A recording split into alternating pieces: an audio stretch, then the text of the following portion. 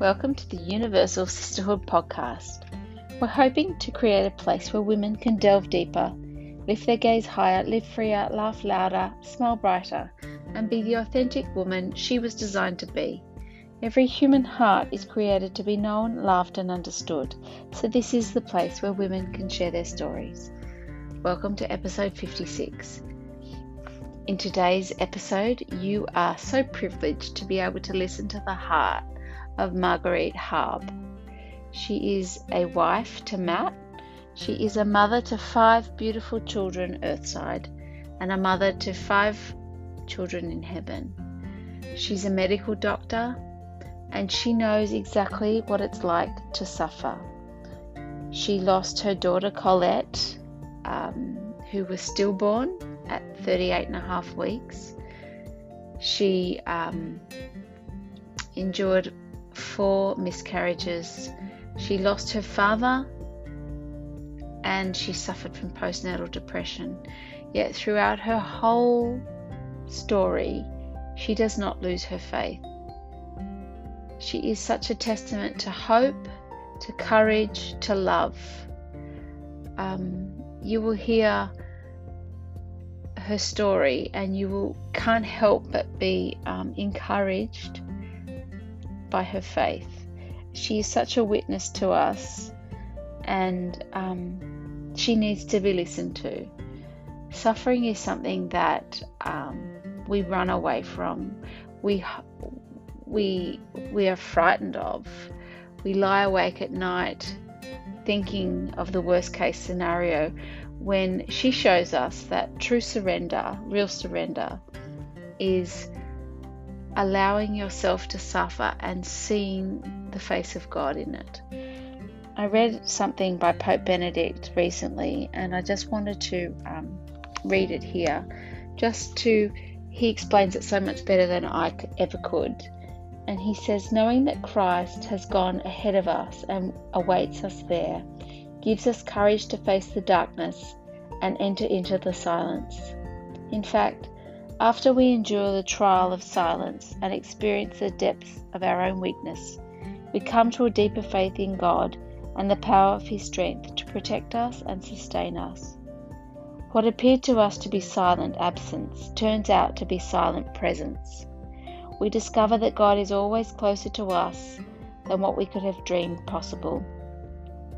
What appeared to be silence to us was in fact deafeningly loud, and what appeared dark to us was in fact blindingly bright. You are going to see that in Marguerite's story, the brightness of our Lord by her side was what sustained her and sustains her throughout her life. You are going to be honoured to listen to her story as I was. I hope that her story gives you courage and allows you to be more open to saying yes to what God wants of your life.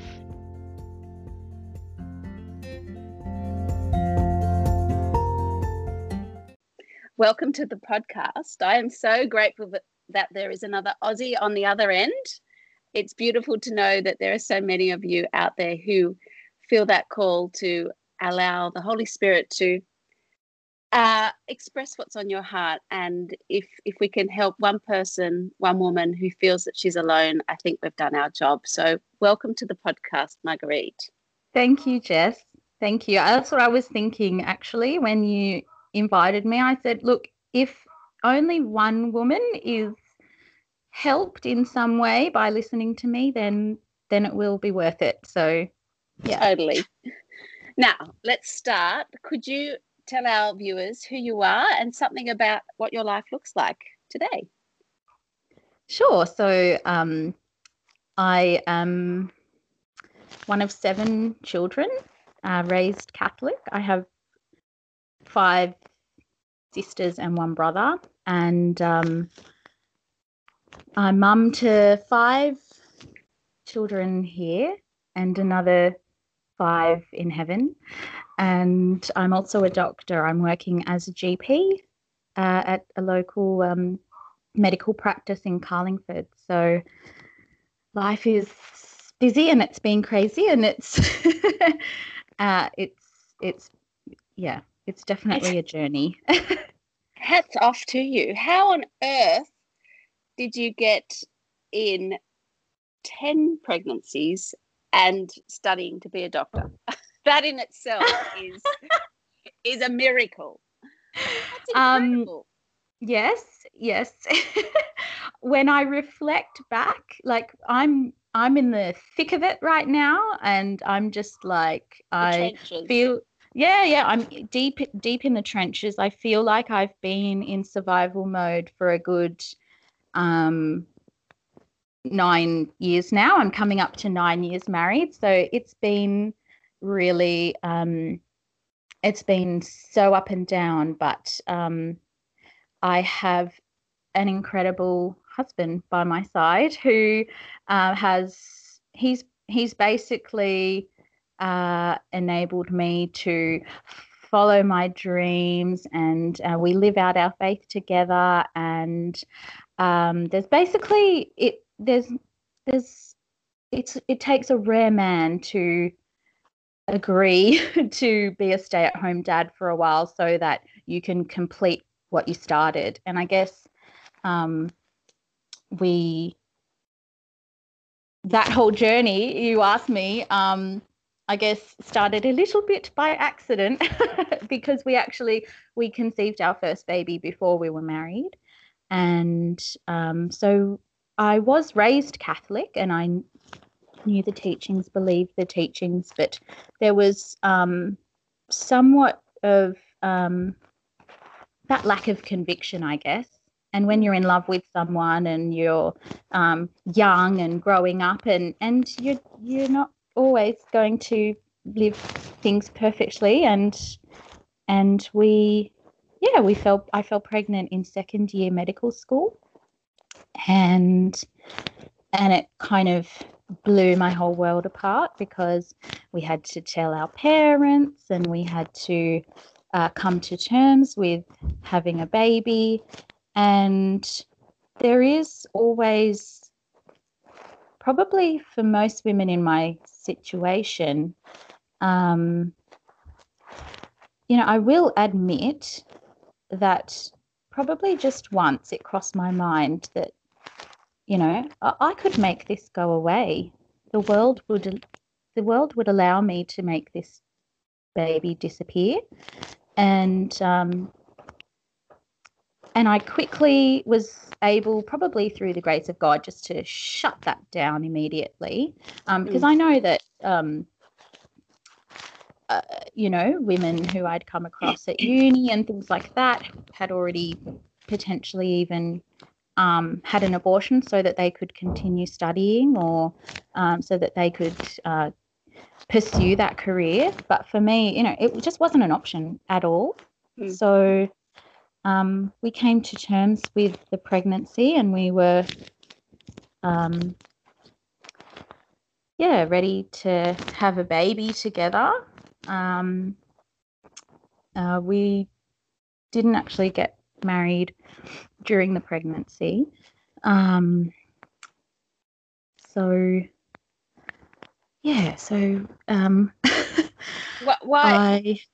you did? I love the fact that you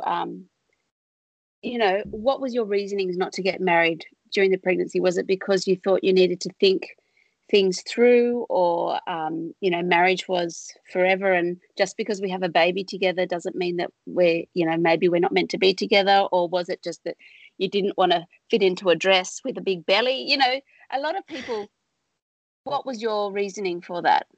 Yeah, I didn't really care about any of that. I didn't really mind if it was just us and a couple of witnesses and a priest. But we were in our very early 20s and still had a lot of growing to do. And I think it was a lot to do with what you mentioned, how, just because we are pregnant, like marriage is for life, and marriage is so important that we have to make sure that we're meant to be married to each other and not just because we're having a baby together. So there was that knowledge of the importance of it and making sure that we were marrying each other for the right reasons. That's so beautiful. That's so powerful. I see that now, but at the time I was like, why don't you just marry me? Like, this is embarrassing. Like, I was, a bit self-conscious, obviously, about being pregnant, and you can feel a bit silly and ashamed that, why weren't, I'm sure people were thinking, why weren't you on the right contraception and this sort of thing.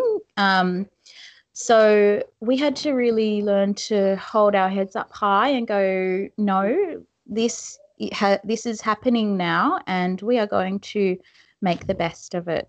So, so I was with Matthew at around 38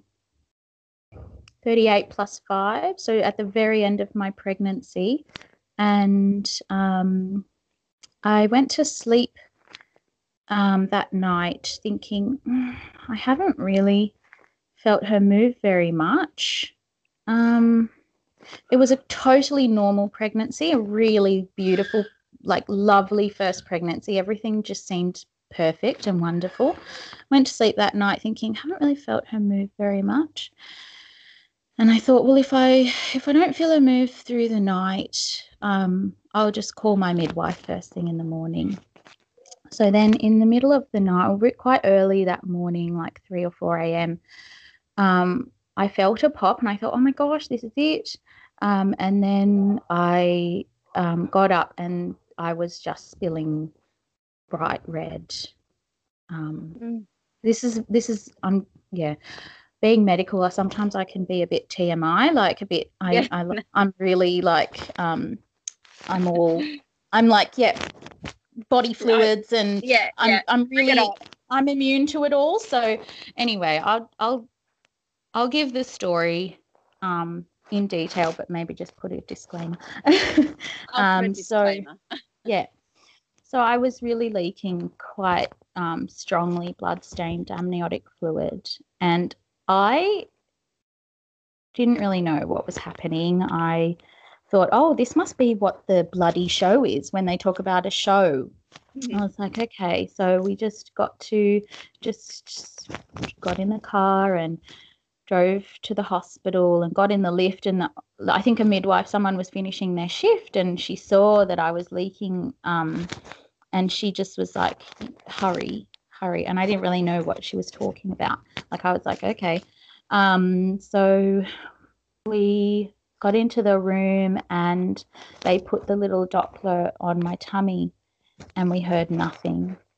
And I knew that meant something really terrible. And so they didn't say anything at that point. They just went to get an ultrasound machine, and then they looked again, and I saw the screen, and my baby was not moving and her heart had stopped. So one of the greatest joys that when you're pregnant is seeing the screen and seeing that beautiful flicker of the heart. And I just knew. That galloping horse. Yes. And that's like, it makes my heart leap every time I hear it. I've heard it since, every time I hear it with my patients. And she was just so still in there. And I knew that she had died, and I was just still in myself. But it didn't sink in until and like Matthew was with me, so he was hearing all this at the same time. We were just kind of clutching each other so tight, and just going through the motions. But it didn't really sink in until I called my mum, and I said, Mum, there's no heartbeat. And she broke down and I broke down, and then I knew I'm going to have to have this baby, and she's not going to be alive when I give birth to her. So that was just my entire world completely doing a shift. That was the shift of my entire existence. And yeah, that moment of sharing it with my mother was just when I was like, this is real, and this is like, how am I going to do this? This is the worst thing that could possibly happen to me. And so from that moment, though, obviously she was starting to tell my siblings, and we were starting to tell our family, and everybody obviously just started to pray for us from that moment, knowing that I had to go through labor. Yeah, go through labor and then continue on. So it was such a beautiful labor, though. I just remember I had the most beautiful midwife by my side, and she had been by my side. I did the group midwifery program, so she'd been by my side the whole time. And I said to her, does this mean I can't have any more children? Because I just didn't know what had happened. And she said, of course not. Like, don't worry about that. You're going to have lots more babies. And I was like, okay, I believe you. She was just gorgeous. So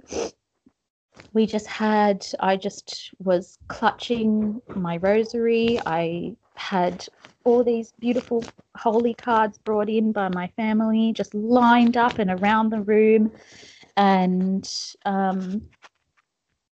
it was so beautiful because, you know, first pregnancy, you have to push for quite a long time. So I was giving birth to her, and everyone was just really, like a normal birth, motivating me to give birth to this baby. And everyone was really praying that we could have her naturally, because sometimes stillborn babies can get stuck and things like that. So when she came out, and she was just perfection. She was the most luscious, squishy, beautiful little baby that I've ever seen.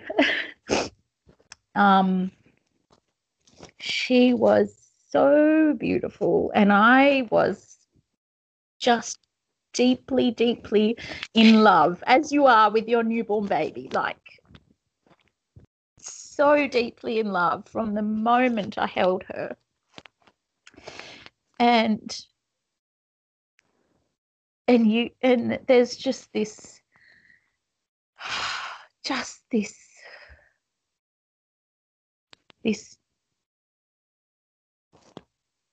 it's stronger than strong. I can't think of the word, but you're just wishing her to breathe. Willing her to breathe. Be alive. It was so hard. It was awful, and but at the same time, we were so deeply in love and so grateful for the gift of her, even just to be able to hold this person, this beautiful baby, even though she wasn't breathing, she wasn't alive with us. We just felt so privileged to be able to hold her, just to hold her, because it felt like holding heaven. It felt like we were holding a piece of heaven. Oh my goodness! I don't have enough tissues here.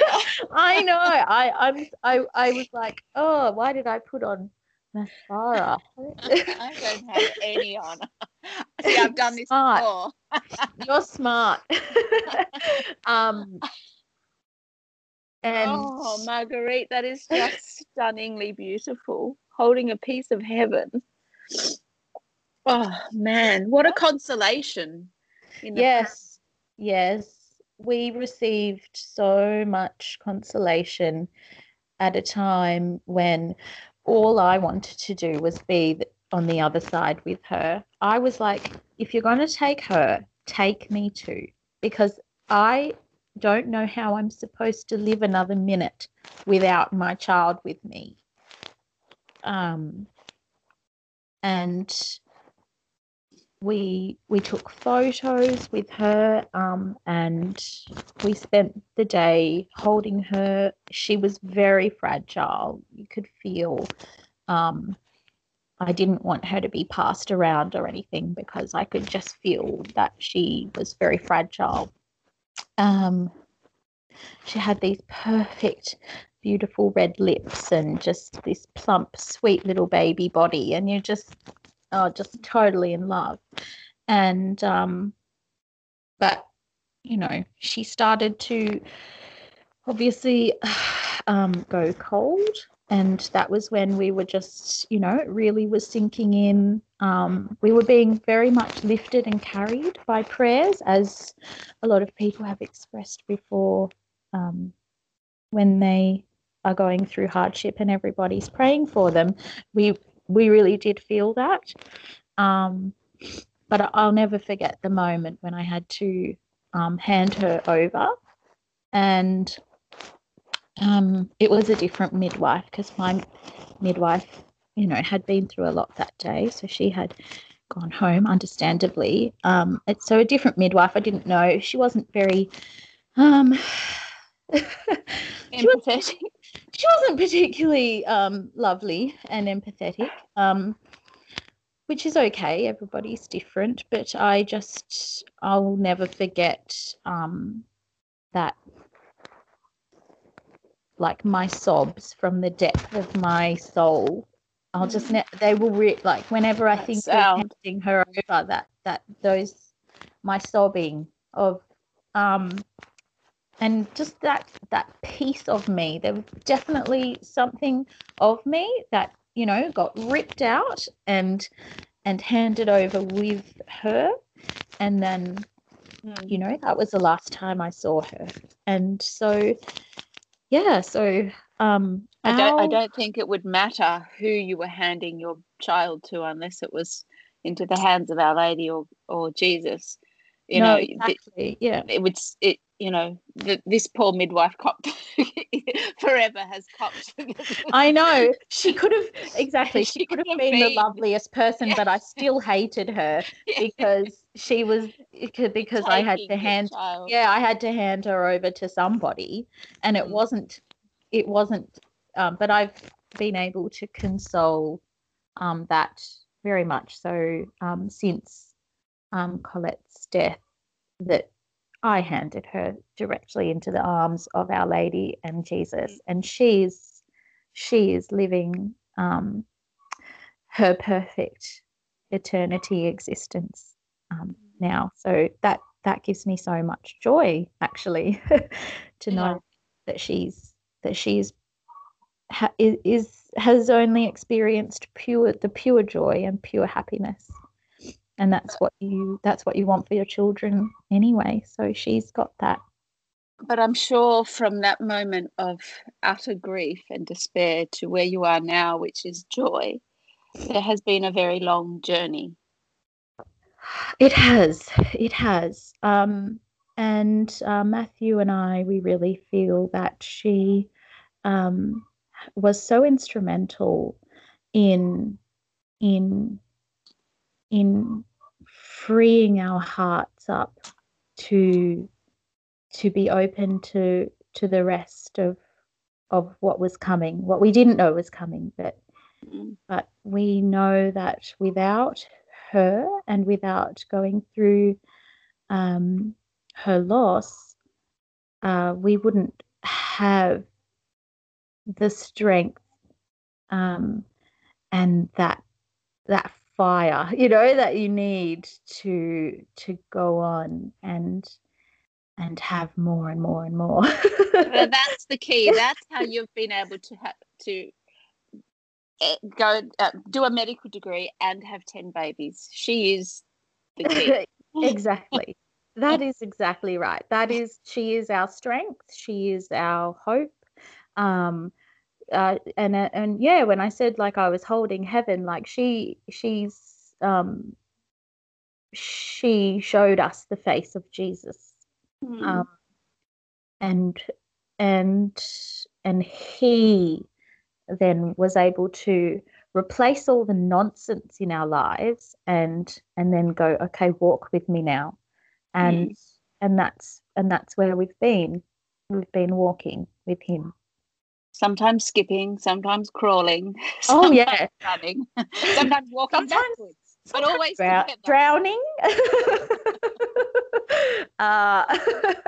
And yeah, exactly, it's one step forward or whatever, two steps forward, one step back, and yeah, but always together. yeah. I want to read this. I read it this morning, and I read it too before we hit record, but I just think it's so beautiful how it expresses your story. And it just says here, this is Carol Houselander. God chose to accomplish great things in human littleness. Salvation was won for us in the confines of flesh and blood, space and time. There is no time when we feel so helpless and confined as when we suffer. Pain and disappointment press down upon us, wrapping us in iron bands. At such times, it is not enough for us to console one another with platitudes. Time heals all wounds is not an acceptable answer for one who suffers. Real pain makes time irrelevant, for when we suffer, a moment is as a lifetime. Time does not heal, but Christ does. Time cannot heal because time has not suffered. The infant Christ heals because he knows pain. He shares our pain and he stands with us in our suffering. And I just thought, you are an example of how he has stood with you, because nobody can endure those kind of moments without his presence. And it's just so true. It's you're such a beautiful witness to that. So thank you, Colette. Thank you, Mum and Dad, for being open to Colette. So beautiful. Thank you.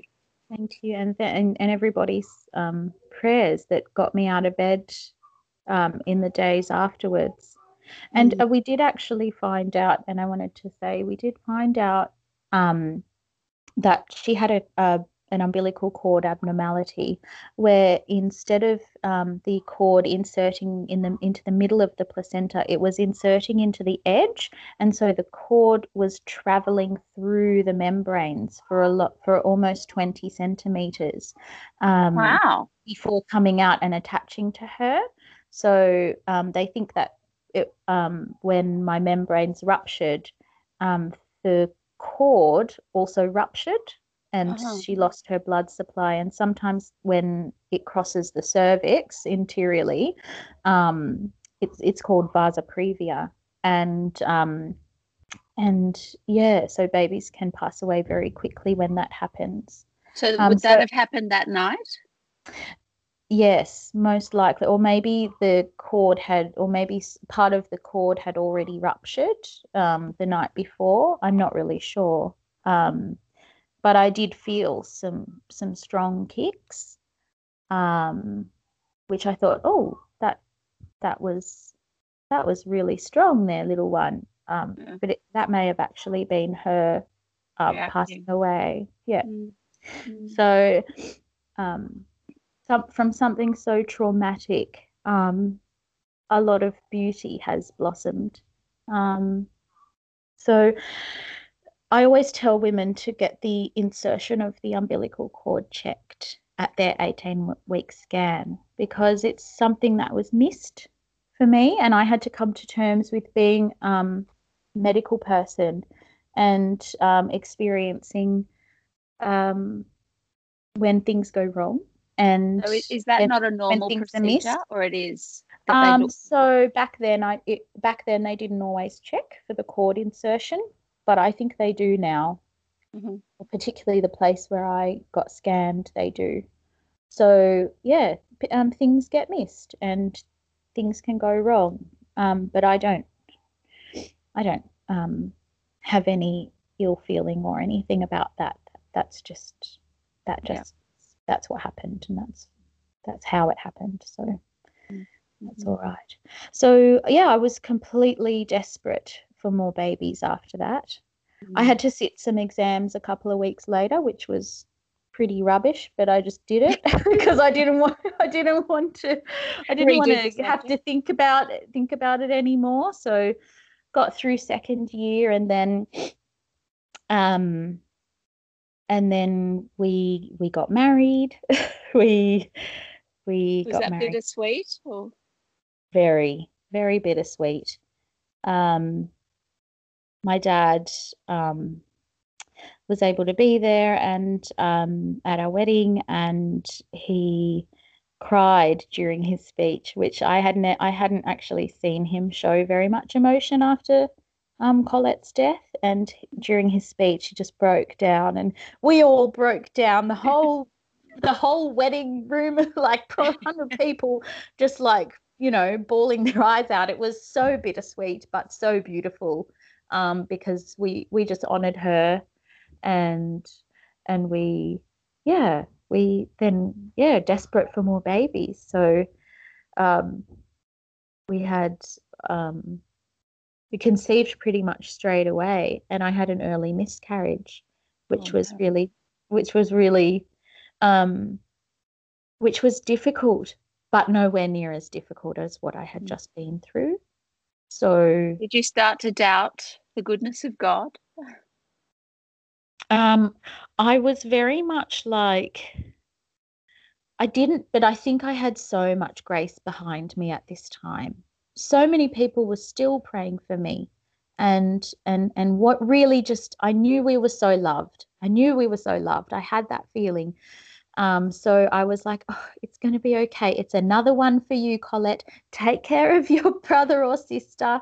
We're just going to try again. I really, and I'm sure that maybe mothers who are Right. experiencing infertility feel this, but I was just desperate. I was like, okay, let's try again. I just wanted to hold a baby in my arms. My arms were aching Mm. with such a heaviness the emptiness was heavy. I Mm. just don't, it was just like, I need to hold a baby. I know I can't replace her, but that that um that motherly desperation was really strong in me Mm. after that. I Um, felt, I know the feeling because I've felt it, and there's that ache for that heaviness. mm, Just I think, and I have read it before, that women's arms, our bone structure are shaped slightly differently to males. We're on till our bones are on a different angle apparently, oh and wow. that is that cradling, because were made to cradle another, and you can physically feel that need to nurture. It's that feminine need that you can't, it's undeniable. Mm, yeah, it um was so strong. Yep.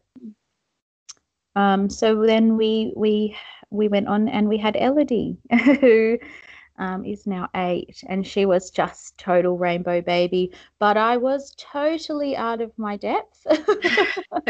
um, and then I guess, and then tragedy struck again for us, because um, 6 weeks before Elodie was born, my father had a massive heart attack, and um, he really should have had open heart surgery and had the vessels fixed. But anyway, look, he was so young and fit, 53, and they were just waiting to see what happened. Um, and I had Elodie. He met her, and then a couple of days later, he was back at work and he went on a business trip and he passed away while he was away. Um, so wow. what can I say? Um, Your world was Yeah. then again My world, shifted on its axis. yeah. My world was, it felt like it was in a little bit of ruins because I had lost Colette. I had a newborn. I was a first-time mum. I was totally clueless. And my dad had died, and everybody was now grieving, Yeah.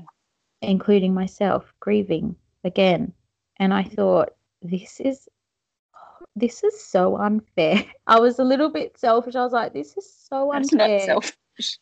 I just thought we are all supposed to be happy now. We are supposed to be rejoicing. We had 2 days of rejoicing. I just felt like now that's been torn away from me. And I was like, this is this even real? Is this really happening? Like, there was such disbelief. And my dad was such a beautiful man. He was such a dedicated father, and he had he had major flaws like all of us, and he struggled with a lot of things. But he never gave up on us, and he never gave up on never stopped trying, and he was such a generous and good father.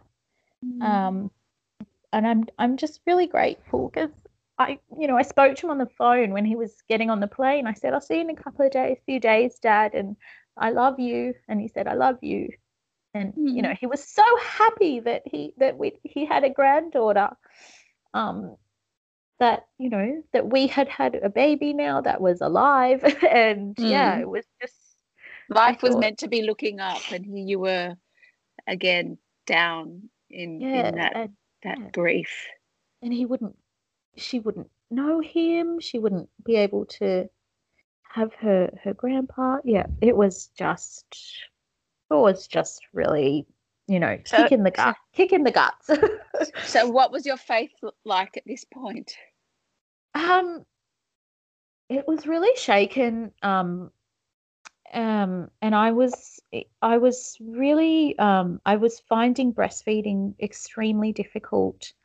Everybody was trying to plan, a funeral and trying to come to terms with it, and I really felt overwhelmed. But at the same time, we had a lot of prayers again, and I remember at the funeral, just it's really strange. My arms, I felt like I was holding my 10-day-old baby, and I felt like I was holding a ton of bricks. My arms were now heavy with a baby, with a real baby, with an alive baby. And they were lowering my dad, and I was so filled with consolation and grace at that time, because I was like, you are with Colette, and that brings me so much joy and peace. And because I wanted, because she got to be with her grandpa, so that was really special, because at such a sad time, the imagery in my mind was so beautiful, and I just thought of how special that was, and so that was very helpful. And what a beautiful consolation. He didn't get to know Elodie, but he gets to know Colette, that none of you got to know. Exactly. I felt jealous. I was a little bit like, oh. You're meant to take me, not him. Yeah, why not me? I want to go to heaven. Yeah. So clearly God had more work for me. Consolation and desolation. I mean, that's our life, isn't it? Probably most of us don't have it with those extremes that you encountered in that short space of a year, was it? 2 years? Yeah, it was. That was intense couple of years. it was so intense. And then, had to get back to life, I guess, life with a newborn. And I really struggled with first baby. And I was having a lot of thoughts of like worst case scenario, like what's the worst case scenario here? Yep, that's in my head right now, because I had experienced some worst case scenarios. So I found that my brain started going into that mode of thinking, okay, something terrible is going to happen. And so I had to get help for that. And I thought that I was just grieving, but then when Elodie was probably I can't remember how old she was, but I finally kind of realized that this must be postnatal depression and anxiety, because I was just so stressed about her, and she could. I thought, this is so unfair for our beautiful baby to have a mother who's in the depths of grief. But I had a beautiful psychologist at the time say to me, no, she's going to have a lot more empathy, and she's going to, she's going to be connected to human emotions, and she really is. She's absolutely beautiful. She has such a sensitivity for people. So that difficulty. Send her my way. Yeah. What a gift. Yeah. Beautiful. So man. It's when you feel like your world is falling apart, it's actually falling into place. Even though it's hard and heavy, if we just trust the process, if we trust God with our lives, we realize that it's not falling apart. He's holding it. He's just weaving it very carefully and slowly and beautifully, in a way that we couldn't even imagine, because we're so consumed with where we're at, and where you were at many times over is just, something that we can't get our head around, those that haven't experienced grief on that scale. But to see that you can pull those pieces together and see God's hand behind it and see the beauty in it is pure grace. It so is. Grace fills in all the gaps. Grace, people say, how do you do it? And I'm like, I have no idea. I don't know how to do this. I am just waking up in the morning on those hard days when I'm like, I don't know how I'm going to get through this day. You've got, 5 kids to feed breakfast. Try to feed yourself, try to dress yourself, try to dress everybody, get everybody ready. There's like a million things, and it's like, how am I going to do this? Stop, ask for the grace, and then the grace does come, and it fills in the gaps. And God, your sister told me this actually, God expands your time when you open your arms to say, yes, okay, I will do your will. He then enables that to happen and gives you strength and grace for it. And we waste so much time thinking that we can't do it and how we're going to do it and logistics, and when really we just have to embrace it, ask for the grace, and we get the grace to do it and the time to do it. Like, I have been I've been asked by a friend if I could do a holy hour once a week for a year. Holy moly. Yeah. Yeah, it's like, whoa, big commitment. Yeah. and all the other ladies, there's one for every day of the week, and they're all nuns. But they don't have 6 kids and a life. I mean, they do, but they've got more kids than me, more spirit. And I'm thinking, how on earth am I going to do that? But as you said, as my sister said, he expands time. If you set aside time for him, he makes time, or he makes things speed up. He makes it happen. Yeah. It's amazing. So I have not missed one of them. I'm so proud of myself. That is that is amazing. Isn't And it beautiful? yeah. He's like, come to me. And you're like, oh, I just can't. It's just not, it's An impossible. hour? And then you do it and you're like, wow, I Yeah. can do a bit extra.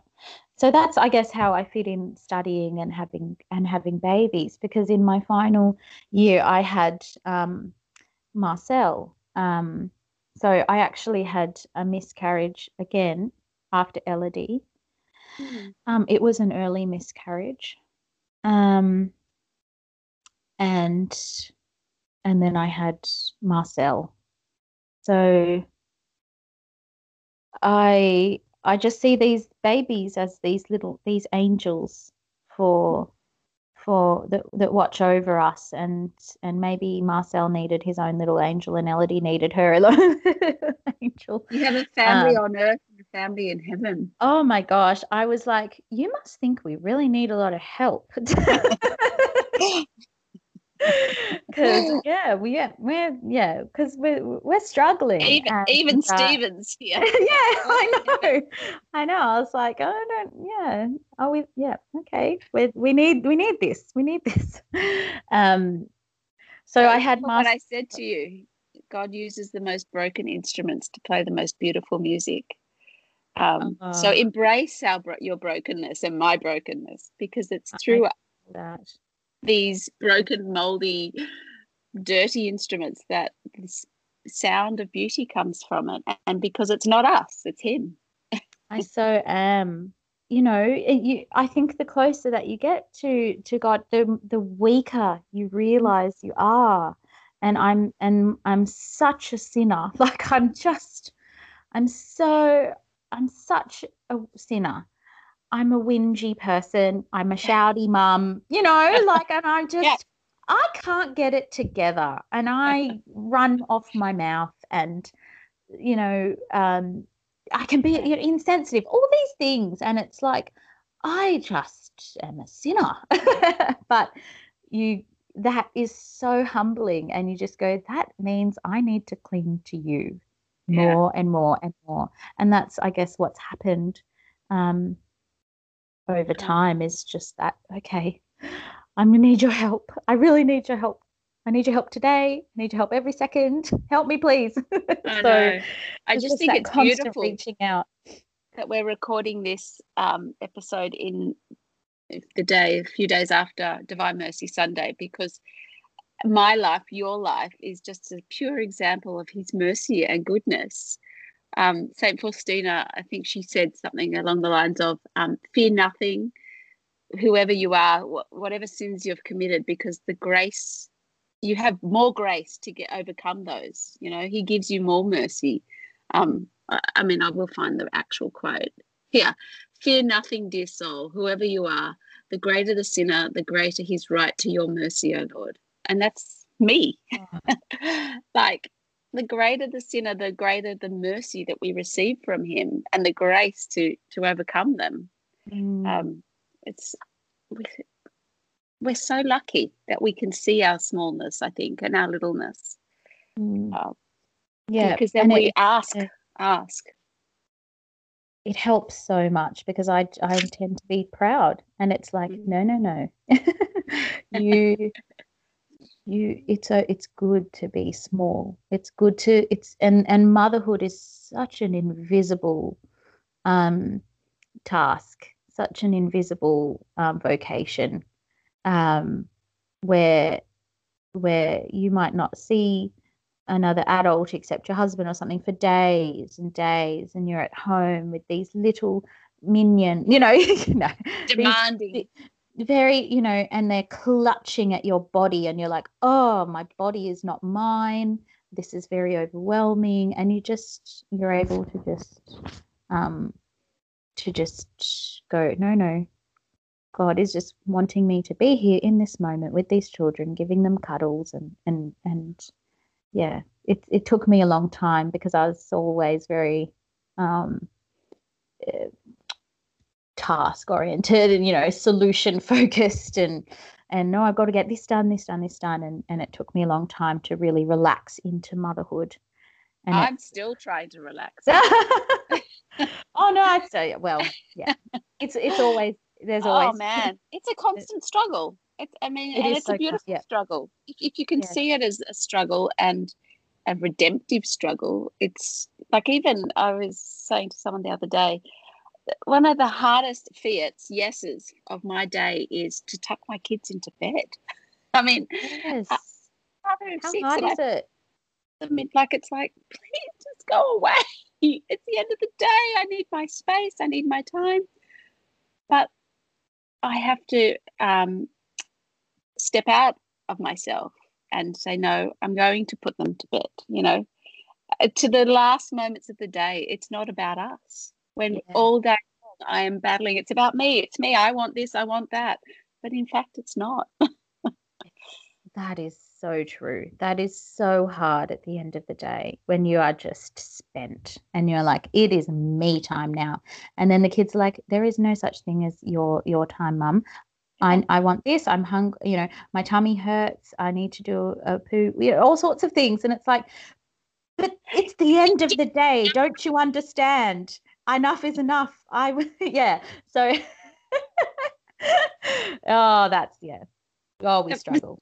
I know we struggle, but same token, we do have to rest. And I find that Mm-hmm. also is a struggle, knowing when to, because I'm, as you are, you just said you're task orientated, and, I'm a bit of a perfectionist. I like things ordered, and I find that if I am resting, or if I'm, and I can see mess, I can't rest. It's like, no, I have to fix that before I can rest.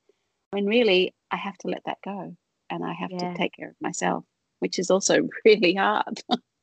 It is. It really is. And sometimes you do have to recognize when you have to put your foot down and go, no, mummy really just needs the time to talk to myself or something, just anything to just be alone for 5 minutes. And often 5 minutes is all I need, but getting that time, because then you think, oh, I've got other things to do now. It doesn't take much to rejuvenate me, because it's like we're so limited. So I had 2 under 2, and then I had another little one during my internship, and so 3 under 3, and then another, and then I had another one, so 4 under 4. So wow. I just kept having you got your babies. Yeah, absolutely. When it rains, it pours, and it poured, and we had just had baby after baby after baby. 3, so 4 under 4, and then and another miscarriage, and then 5 and under. So and you wouldn't believe it, but we actually, we do know how to do natural family planning, and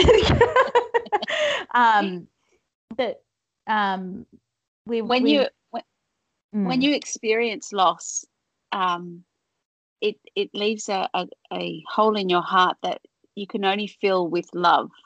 And I think, natural family planning or not, when you know what love is, real love, you're not afraid of it. That's exactly what happened. She took away our fear. She took with her the fear of, oh, what about me, and replaced it with, let's just move on and be open. And that was so freeing. And it, of course, didn't come without its enormous struggles. And it feels a little bit like a blur now. When I look back, I'm like, oh, did I miss out on all these things? But that's life. Like, life will carry on, life will go on, and God will make it what He wants if you've opened that door for Him, and He'll just make it so beautiful. And these little souls now that are running around me every day are just the most precious little things. Like, it's just it just makes my heart burst to watch them grow, to watch them love each other, play, and the pressures off mum when you've got siblings, it's a different kind of it's a different kind of thing when you've got more than two or three, because when they're playing together, it's like, oh, I could never do this for you. I don't want to play your games. I'm so glad you're coming up with these imaginative things, because I'm just not into it. I want to do I know. I remember years ago when I think I had 4 little ones, and one of my daughters was, becoming friends with. We moved to a new neighborhood and we were making friends, and she had a play date over at this little girl's house who she just had another sister. An older brother. And the mum, we walked in and the mum was playing Barbies with the little girl, and and she said, "Oh, we play Barbies all the time together." I'm thinking, I don't think I've ever played Barbies with my daughter. Like, am I a bad mum? Yeah. But I've provided siblings for her to play with. Yeah, exactly. That is exactly right. It gets you off the hook. And in a lot of ways, it's just so much better for them, because they play much more interesting Barbie or doll games, and they play it much better than I can. So and she could have seen through my face, like, oh yes, this is so much fun, let's go, because your heart's not in it, really. Well, mine wouldn't have been anyway. No, maybe she's a much better mother than me. Well, clearly she is, but just tapping into her childhood really in a beautiful way there that I just wouldn't be interested in. No, so yeah, they're just I actually, and when you asked me to be on the podcast, I was very reluctant. Not just because I didn't feel that worthiness, as I mentioned before, but you messaged me on a day when I was experiencing another miscarriage, and it was probably the worst miscarriage that I've been through, because it was my latest one.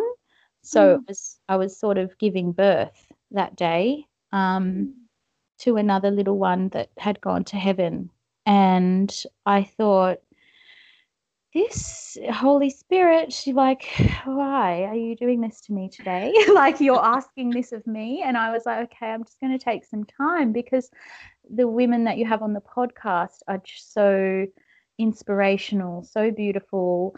I have learned so much by being a fan, through being a fan. And it took me a while to sort of the previous one where she was talking about, sharing your gifts, that was like a clincher. I was like, okay, I'll share. Okay. You have a gift. So that was my 4th miscarriage, and 5th loss was earlier this year. I'm so sorry, but the Holy Spirit, his timing is perfect. So perfect. So perfect. No, it's not often when we think it's perfect, but he, when you're open to his promptings, you realize just how perfect he is. And you are just as inspirational as every other woman that has been on this podcast, because you have said yes, and your yeses are what encourages other women to find their yes. So thank you. Thank you for having me. No, I'm I love being there for women, and I guess being working as a GP now enables me to be there for mothers going through the journey of pregnancy and childbirth and having a newborn and things, and being there for women in a really supportive way, being encouraging, all the things that I feel like through my postnatal depression, I felt so disconnected from. Like, I'm able to be there for women in a beautiful way through being their GP, and I really do encourage all women to have a good GP, so that so that they can be taken care of in that regard. I found it really difficult to reach out for help for a very, very long time. And then I've only recently realized, like, Jesus was helped to carry the cross, and he allowed he allowed someone to come and carry it for him. So that is being God is allowing you, so being like Christ is allowing asking for help, your crosses to be shared. So it's been very humbling, because I've always very much been like, no, I can do this, I'm going to do it. But yeah, crumbling and then going, I can't do this, and going, I need help, has been another journey for me. When you just mentioned that about helping other women in your practice, it just reminded me of Our Lady when she said yes to the angel. Where did she go to first? She ran to her cousin Elizabeth to share with women. You know, we find our yes, and we look for other women to hold on to share with, to bring each other closer to Christ. And that's, you know, this is your fiat, this is your Elizabeth. You've got your Elizabeths around you, and that's so beautiful. Yeah, I always think about that. I'm like, whoa, I need to, like, when you're pregnant, you're like, oh, I just feel terrible, and I can't, I just want to sit in bed permanently. This is so hard, you know, it gets really difficult. And then I think Our Lady went pregnant and went did this big journey to visit her cousin. Okay, like if that's what I'm supposed to be, like, I'll try to reach out more and more, and that's been a big learning curve for me. It took me a long time to reach out as a mother and even be confident. I know myself, when I was pregnant with my sixth baby. Well, it was my eighth pregnancy, but my sixth baby, and I was embarrassed to go to the netball because I knew I'd be judged. Like, and of course I could see them all talking to each other as I was walking, because I had fallen pregnant in the October, and then we didn't start netball till the March. So I was visibly pregnant by the time, and I just thought, I just don't know how I'm going to face those ladies at netball. And it's just, you know, you think after this many children you'd be quite confident, but no, I wasn't. I thought, how am I going to face them? And you need to surround yourself with your Elizabeths to help you. Yes. You need to find like-minded women. You know, to be a Catholic today is, especially a Catholic who is fully committed to the teachings of the Church. You need Elizabeths. You need to find your group of women to help you. And if you don't, pray for them, because he will give them to you. Like, it's so, do you find that it's so necessary to have good like-minded women? Absolutely. I've very much been blessed with sisters who love babies, love having babies. We are really I am surrounded by beautiful women who just rejoice in every time you say, I'm pregnant. And most people would be like, you are a freak. What are you doing to yourself? And they're like, woo, you know, it's party, it's celebration. And every new baby is just so joyfully welcomed. And it's just this amazing way to be nurtured and surrounded by sisters and like-minded women. I didn't actually find in my professional life working in emergency pushback. Like, I think that it worked in You've covered your microphone. Oh, have I? Oh, yeah. It's worked in my favor a little bit. Having so many children and being a female doctor at this time, because it's like, well, power to women. So it's like, well, you can babies and dreams. Exactly. So that has kind of helped me professionally because people You're a are, powerhouse. they're not judged. They're not really as judgmental. Like, oh no, we can't judge you. Like, yeah, good power to you. That's right. And patients, because I've been working in a lower socioeconomic area. A lot of them have large families anyway, so they're like, go you, you know. And Yeah. so That's great. Thank you so much for being such a witness to what oh, women can do when they just trust. When you're a complete you're such a beautiful example of just surrender and trusting the will of God. So thank you. thank you. Now, we could keep talking, but I Oh can no. see on the clock we've No, hit I over an think hour. I think, oh wow, that's a long time. Was it that long? Oh my So, gosh. Okay. quickly, You'll have what to brought cut you it out. joy this Oh, week? you'll have to cut out half of what I've done. No, nothing. Joy, oh, my sister's just about to embark on a journey on a bus. They're moving into a bus, but she's here in Sydney, come down from Queensland, and we had a sisters cocktail night the other night, and we all got into our pajamas, and I was like in my dressing gown, and we had cocktails, and we just talked for hours and hours, and it was so joyful. One sister was missing because she's in London, but we're going to do it again. So she's living in a bus.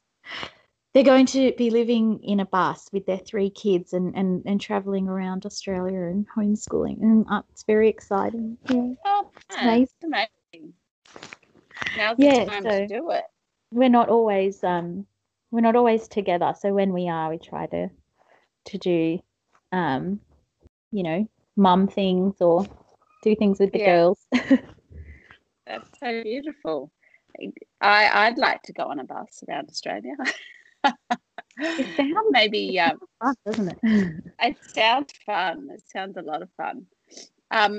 Well, my one thing is a book that I'm reading, but it's called Personal Prayer, A Guide for Receiving the Father's Love. And it's such a beautiful book. Beth Davis from Blessed Is She recommended it to me, and I can't recommend it enough. So it's been a game changer. So I'll put that in the show notes. And that's brought me joy.